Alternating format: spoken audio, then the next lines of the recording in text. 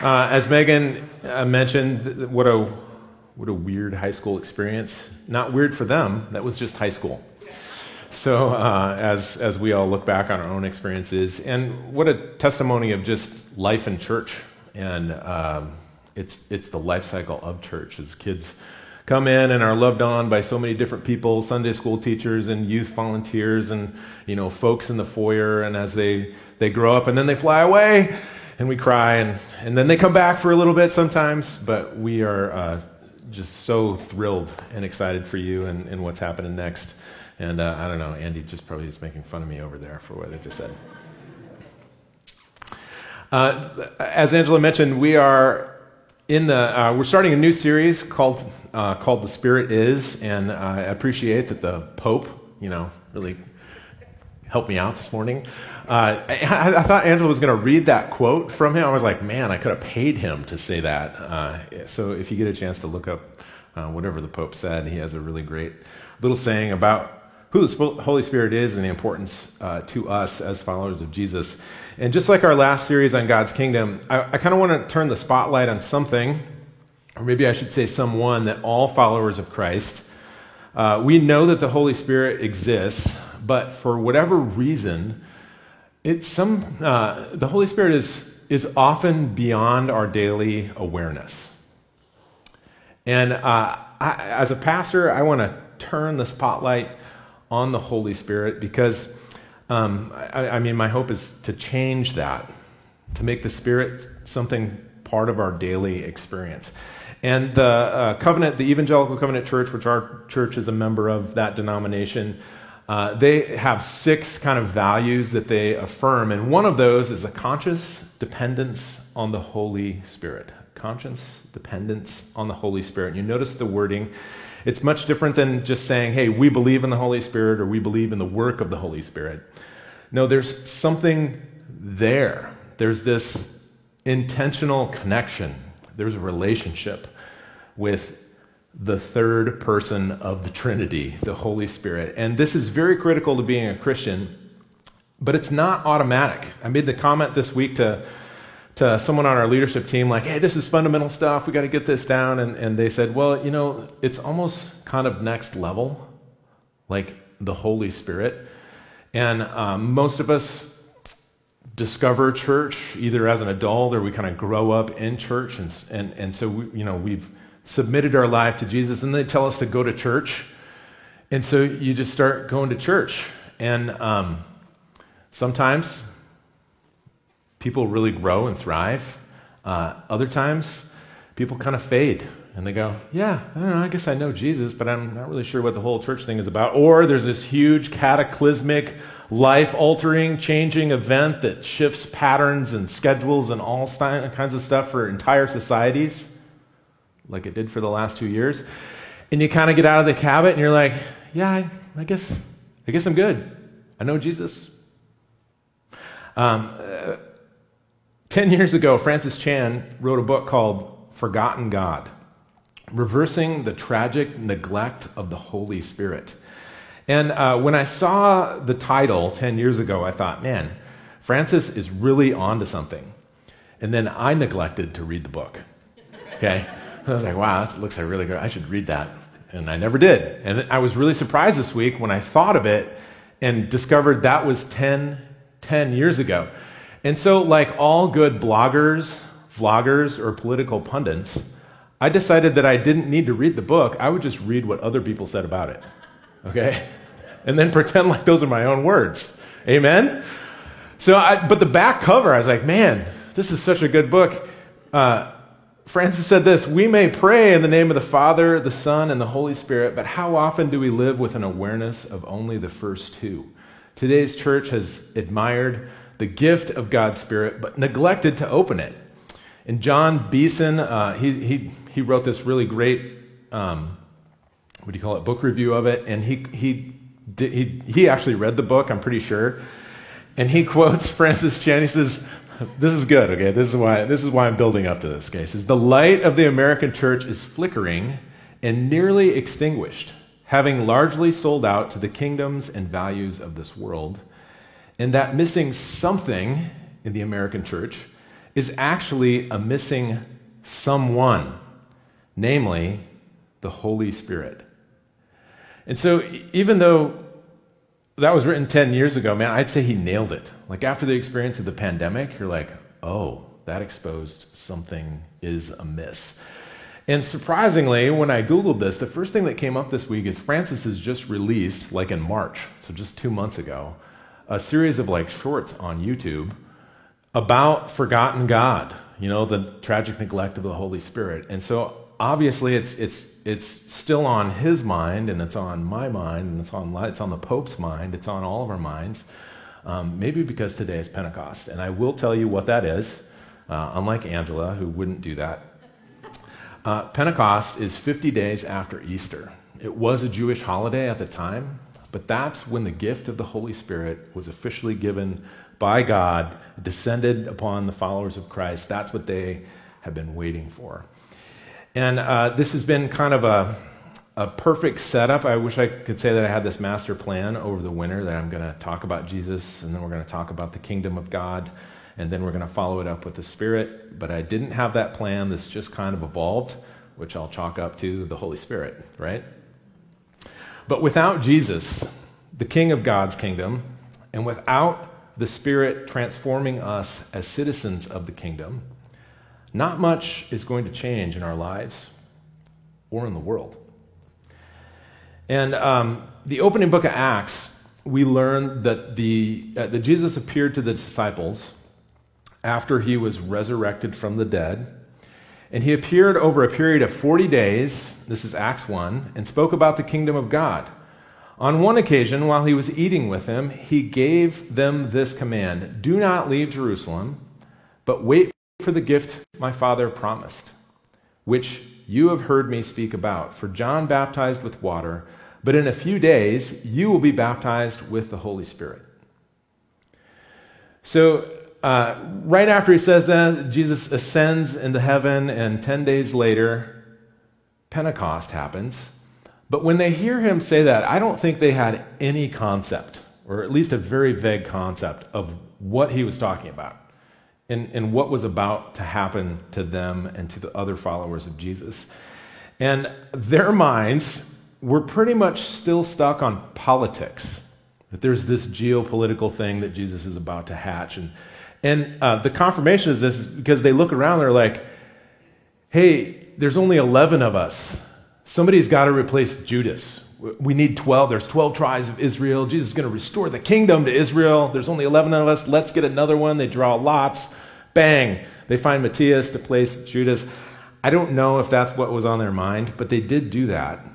And it's kind of weird.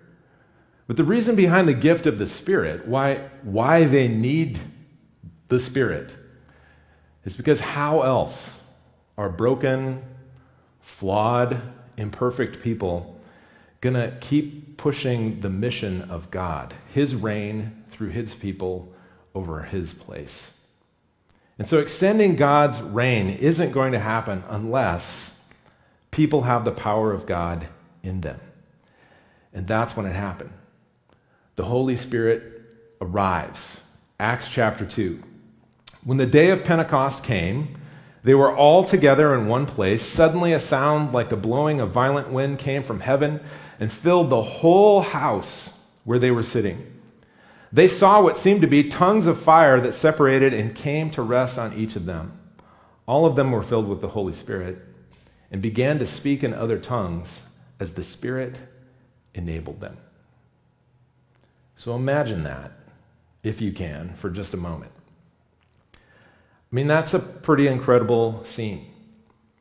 And if you think about it, if you put yourself in the place of the disciples, I bet everything that Jesus had told them came into sharp focus. Like the time he said, I will ask the Father, and he will give you another advocate. Advocate? What are you talking about, Jesus? To help you and be with you forever. The Spirit of truth. The world cannot accept him because it neither sees him nor knows him, but you know him, for he lives with you and will be in you. How is that going to work? how will he be in you? Jesus is talking about the advocate, the counselor, the paraclete, the Holy Spirit, to help you and be with you forever. The disciples of Jesus had gotten used to things were just different with Jesus. How he taught, how he acted, his kind of goals, it was all a little out of the ordinary. So they were kind of used to that. This one kind of qualifies as different too. Once the prophet, God was speaking to the prophet Ezekiel, and he was speaking about the restoration of Israel, of his people, after they'd been conquered. And so the Babylonians came in, they conquer the kingdom of Judah. The Babylonians pick out all the best and brightest in that society. They want all the skilled people, the people who know how to do stuff, the craftsmen, the brains, the talent of that society, and they take them all away to Babylon. And everybody else can just figure it out on their own. And they're going, what did we do wrong? I thought, where's God? How could this happen? And prophets like Ezekiel are like, well, remember, you've been killing people like me for a really long time. And so God speaks to Ezekiel. He says this. He's like, I will give you, this is what he's supposed to say to the people of Israel. I will give you a new heart and put a new spirit in you. I will remove from you your heart of stone and give you a heart of flesh. And I will put my spirit in you and move you to follow my decrees and be careful to keep my laws. And I will put my spirit in you and move you to follow my decrees and be careful to keep my laws. What if God meant he would put his spirit in us literally? Wow. He'd literally put his spirit in us, that God would come to dwell inside of me.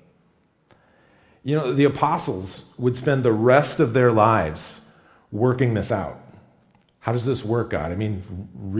See the rest of the New Testament, especially the writings of Paul. We call it the New Testament for a reason. It's the new covenant in Jesus' blood, the old covenant, the old way of doing things, the Mosaic law, the Torah, that was literally in sheep's blood. But that was no longer what defined our relationship with God. Now it's Jesus and the Spirit. Father, Son, and Spirit. God in three persons. So this was all so radically different from people who follow, like how God worked for people who follow God. On the day of Pentecost, this all changes. They were used to doing things and not doing things. That's what defined your relationship with God. But to Jesus, it all became about what he had done. He had provided us lasting forgiveness. He had helped reconcile us to God, and allowing God's Spirit to take up residence within us. That's a tectonic shift. We take it for granted now because we've had 2,000 years to warm up to the idea. Like, oh, yeah, that's right.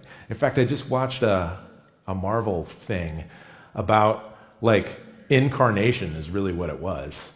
About how gods take up residence. It's the Egyptian gods taking up residence in people. And it's like, wow, that is a total New Testament concept right there. About God taking up residence inside of me. In the second letter to the Corinthians, the Apostle Paul tells early Christians they're a walking, talking embodiment of the Holy Spirit. He says this in 2 Corinthians 3. He says, you show that you're a letter from Christ, the result of our ministry, written not with ink, but with the Spirit of the living God, not on tablets of stone, but on tablets of human hearts. Not on tablets of stone, but on tablets of human hearts. You can see the echoes of the Old Testament in this. And then he goes on to say, here's what the Spirit does for you. The Spirit gives us access to a new life. The Spirit makes us competent and able to do God's work. The Spirit even gives us special abilities and callings to help with his work. In the Spirit, we have newfound hope. You know, this world that we experience in and every day, that's not all there is. There's something more. And it's better. We have this newfound hope in the power of the Spirit. In the Spirit, we used to have this veil. It was like this veil between God and us. But because of Jesus, that's gone. The Spirit provides us free, complete, unhindered access to God. And that level of access wasn't the way it used to be in Moses' time. But now it's different. And then he says this. The Apostle Paul says, "But whenever anyone turns to the Lord, the veil is taken away. Now the Lord is the Spirit. And where the Spirit of the Lord is, there's freedom. And we all who with unveiled faces contemplate the Lord's glory are being transformed into his image with ever-increasing glory, which comes from the Lord, who is the Spirit." So Paul makes this statement, the Spirit is freedom. And for Paul, he's saying freedom from the old way of relating to God to a new life in God's Spirit, where we have free access at any time, any place to the Almighty. When I was in college, I didn't know what I wanted to be, and so I just took all the classes. And sciences, math. I was an engineering major for a hot minute. That was a good decision. All kinds of stuff. But all this time, I really felt like there's this little voice in my head that guiding me towards serving the Lord vocationally. So finally, I give in. I switched to humanities. I'm in biblical studies. I'm going to be a youth pastor. And as I'm talking to this, there's lots of Christians on campus, and this one girl was telling me about her relationship with God. And she's like, "Oh man, it's just incredible. Like, I can just sense the Lord's presence wherever I go. I mean, I can just like literally break into song or into worship. I can be riding a bus. I can be on a bike. I can be taking a walk in the park. It doesn't matter where I am. I just feel like the Lord is with me." And as she's sitting there and I'm nodding my head, I'm like, yeah, I know exactly what you're talking about. I had no idea what she was talking about. But it bugged me. What is she talking about? I didn't even know that was there. And over the years, God has brought people and experiences into my life to help show me what she was talking about. And so now, I could say that. I don't know why I don't always do it, but I can. I can be hiking in the woods, and I can just look around and break into song if I want to about God's goodness and grace and presence in my life. I can be in my car. I can be at the coffee shop. I can be wherever. And if I want to, I can enter into this life that's experienced only in God's presence. And the reason we want to do this is because we transform. It's not for this feeling that we get when we feel like the Lord is right there next to us. As awesome as that is, that's not why we do it. We do it because we want to be with God. We want Him to transform us, to change us qualitatively in how we experience our lives. And the Message version of that 2 Corinthians 3 passage I read, in verse 18, it says this. It says, "Our lives are gradually becoming brighter and more beautiful as God enters our lives, and we become like Him." So I'm curious, is that compelling? Like, to be like Jesus? I know I was like, amen. But there were points in my life where I would have been like, amen. I know that's the right answer, but I don't know. Do I want to be like Jesus? It depends on our view, I suppose. But every now and then something happens in our life that completely rocks our world. And God has a way of using those experiences to get our attention. So in the book of Acts, that's short. The book of Acts is short for Acts of the Apostles. Okay, and the early church thought this was so important that they wrote it down. Like, we got to remember this stuff to tell other people. And so you read the book of Acts, and it's this incredible, compilation of, I can't believe that happened stories. And, the cynical part of me reads those and goes, did that really happen? And then you think about all the awful, horrible deaths that most of these apostles died, and you're like, if this was all made up, don't you think at some point they would have been like, just kidding, that really didn't happen?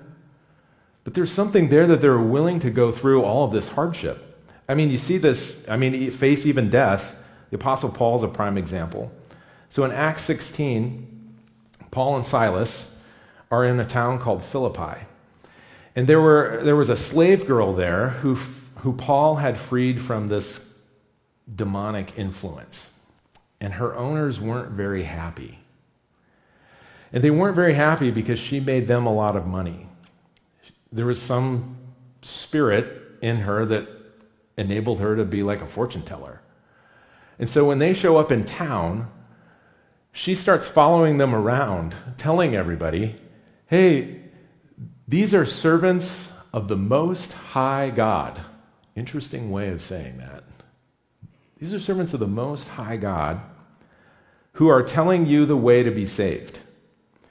And so, every day they walk through town and this girl is following around saying that. Finally, Paul gets so annoyed and he turns around to her and he's like, in the name of Jesus, I command you to come out of her. He tells this evil spirit to leave. And it does. 2 questions. Why didn't he do that right away? I don't know. He finally gets annoyed and he does it. And then, when she can't tell fortunes anymore, the owners take them in front of very public square, in front of the court. That's where they had court. And says, these guys are stirring up trouble. Everybody's in an uproar. They're teaching us stuff that isn't Roman. We got to get rid of them. And so immediately they're beaten. They're stripped. They're beaten. They're thrown in jail. They're fastened into stocks, which are just around your feet, and it's meant to make your life really uncomfortable. I would say that's a bad day, wouldn't you? But in Acts 16, verse 25, it says, about midnight, Paul and Silas were praying and singing hymns to God, and the other prisoners were listening to them. Suddenly, there was such a violent earthquake that the foundations of the prison were shaken. At once, all the prison doors flew open, and everybody's chains came loose. The jailer woke up, and when he saw the prison doors open, he drew a sword and was about to kill himself because he thought the prisoners had escaped, and if he didn't kill himself, they would kill him instead because he failed in his duty. But Paul shouted, "Don't harm yourself, we're all here." The jailer called for lights, rushed in, and fell trembling before Paul and Silas. He then brought them out and asked, "Sirs, what must I do to be saved?" Because he'd heard about all this stuff that had happened in the town. They're servants of the Most High God. They're telling you the way to be saved. What do I need to do to be saved? Then he replied, "Believe in the Lord Jesus and you will be saved, you and your household." Then they spoke about the word of they spoke the word of the Lord to him and to all the others in his house. At that hour of the night, the jailer took them and washed their wounds. Then immediately he and all his household were baptized. They were washed. The jailer brought them into his house and set a meal before them. He was filled with joy because he'd come to believe in God and he and his whole household. So that's an amazing story. But who escapes being lynched by a mob, being beaten senseless in public, and is still awake at midnight, praying and singing hymns? That's ridiculous. Are you kidding me? I would be whimpering, wallowing, probably near death at this point. But Paul and Silas, they probably weren't real comfortable. Their feet are in stocks, they're bruised and bleeding. They're probably chained. But you can see them encouraging each other. They're leaning into the Lord for strength. So I understand what Paul meant when he said, where the Spirit of the Lord is, there is freedom. He's talking about our access to God. But what about this? Does this qualify as freedom? I mean, sure, they walked out of jail miraculously, but they seemed like they were experiencing freedom while they were still in jail. How is that possible? I mean, they're still in jail and they're kind of in church. They're in God's presence. They're experiencing the life, the hope, the joy of being with God. What's that do to someone? And how do I get that? So I heard this passage read on a podcast I listen to often. I talk about it often. It's Pray As You Go. And it was just a couple weeks ago. And when I heard it, I filed it mentally away like, oh, in a couple weeks, that needs to be a part of that message I'm going to do.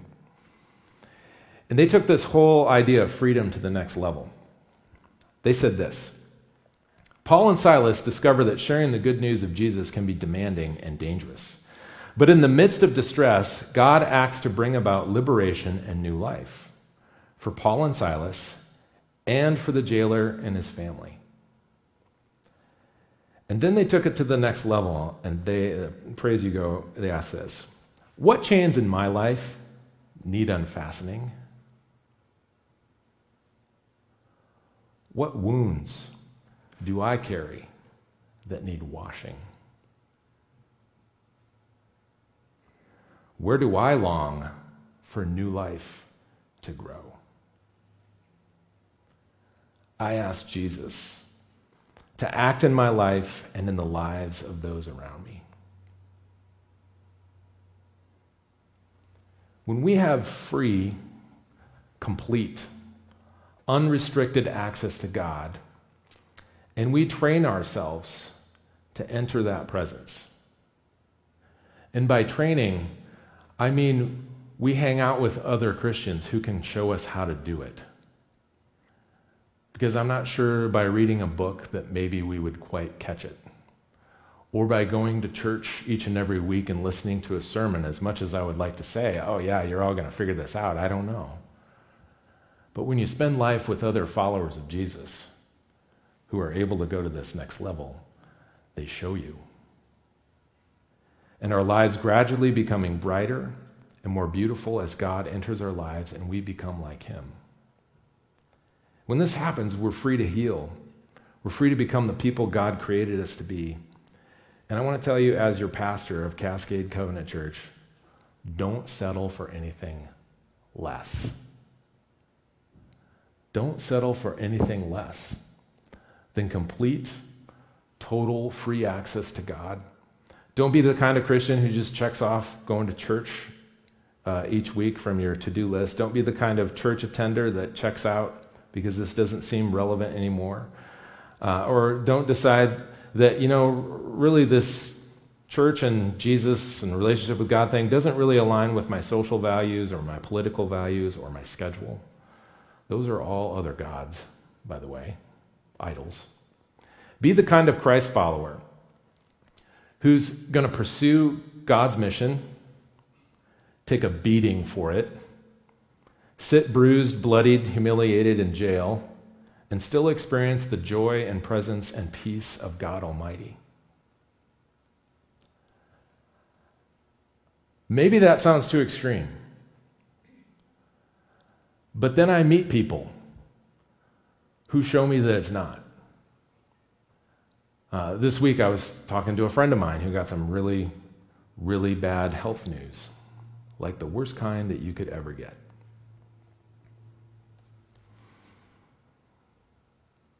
And I sat in near disbelief as I talked to them on the phone, and they told me that the Lord had been working in their life to bring them to a point where they could hear this. And in the last 5 years, God had, after many years of wandering, in the last 5 years, this person, hey, God finally brought me to a place where I listened, where I leaned into Him. and his goodness and grace and joy has broken into my life. I've experienced such healing, and this person went on and on and on and on and on about how thankful they were and appreciative of everyone and everything. And then they said this: while I wish the news was better, I'll just keep living until I die, and then I'll go home to be with the Lord. And I sat there and I thought, that's all any one of us can do, right? I'll just keep on living until I die. Except most of us are just scared of something, or we're trying to control something.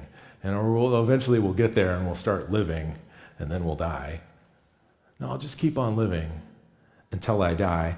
And I've done this, I do this professionally, right? I'm used to dealing with people who hear bad news. I have a really, attuned antenna to people who are in denial or are trying to avoid something or escaping something. And my antenna didn't go off. I was like, they really mean it. And that's when it hit me. I was like, that's the Spirit of the Lord. It's freedom. And it frees us in the midst of the world's crappiest circumstances to have hope and peace and purpose and joy and healing, to be washed, to be free, where the Spirit of the Lord is. And he frees us from our anxiety, our suffering, our pain. He frees us from what makes us self-conscious or hesitant or burdened. He frees us from being preoccupied and allows us to enter the sweet, sweet presence of our Maker. That's out there for you and me if we go get it. If we submit ourselves to the Lord Jesus and we surrender ourselves to his Holy Spirit, this kind of transformation happens in us. And there's nothing more than I want for you than to taste that. It's good. Please join me in prayer.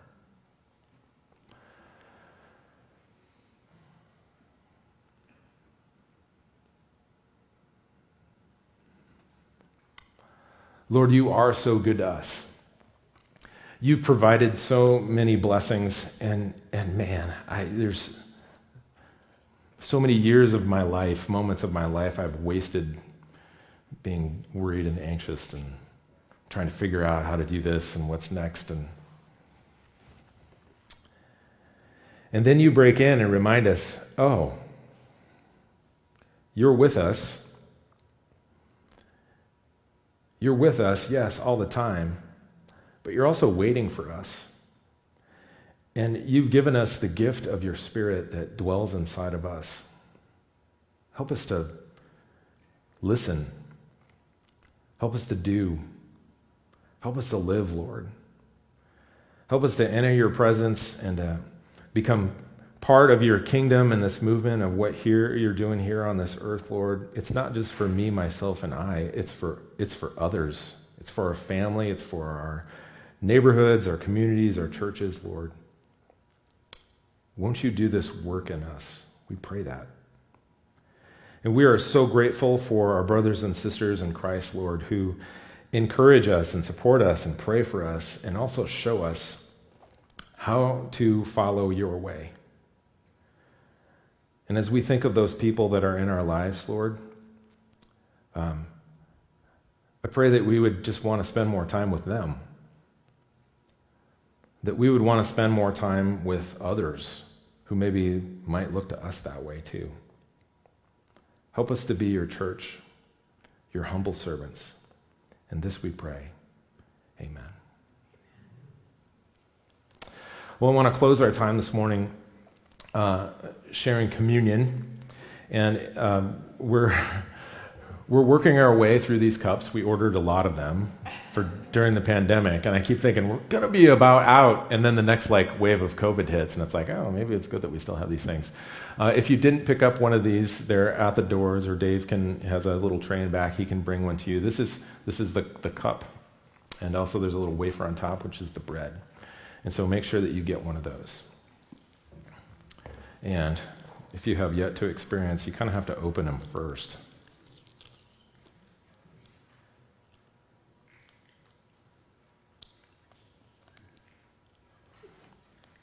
You don't ever have to worry about one of these being unsealed. It's almost impossible to open. They call it pastor proof. That's what they call it. Okay.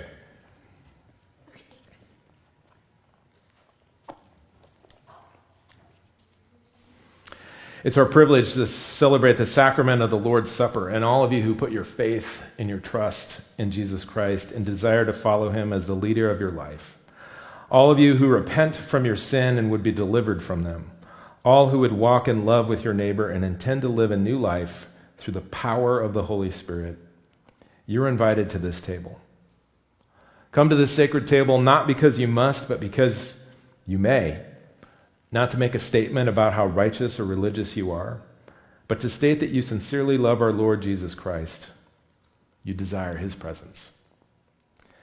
And as we prepare ourselves as persons and also as people, I invite you to take a moment of silent confession and prayer to ready your hearts. Please take a moment and do so now.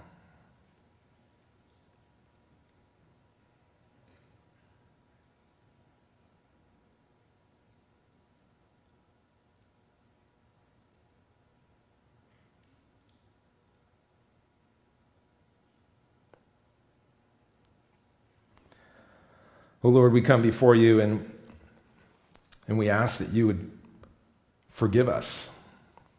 You'd cleanse us, Lord, from our unrighteousness, for those things that we've done, for the things that we've left undone. And that you would restore and renew us, Lord. For that we give thanks. In the name of the Father, Son, and Holy Spirit we pray.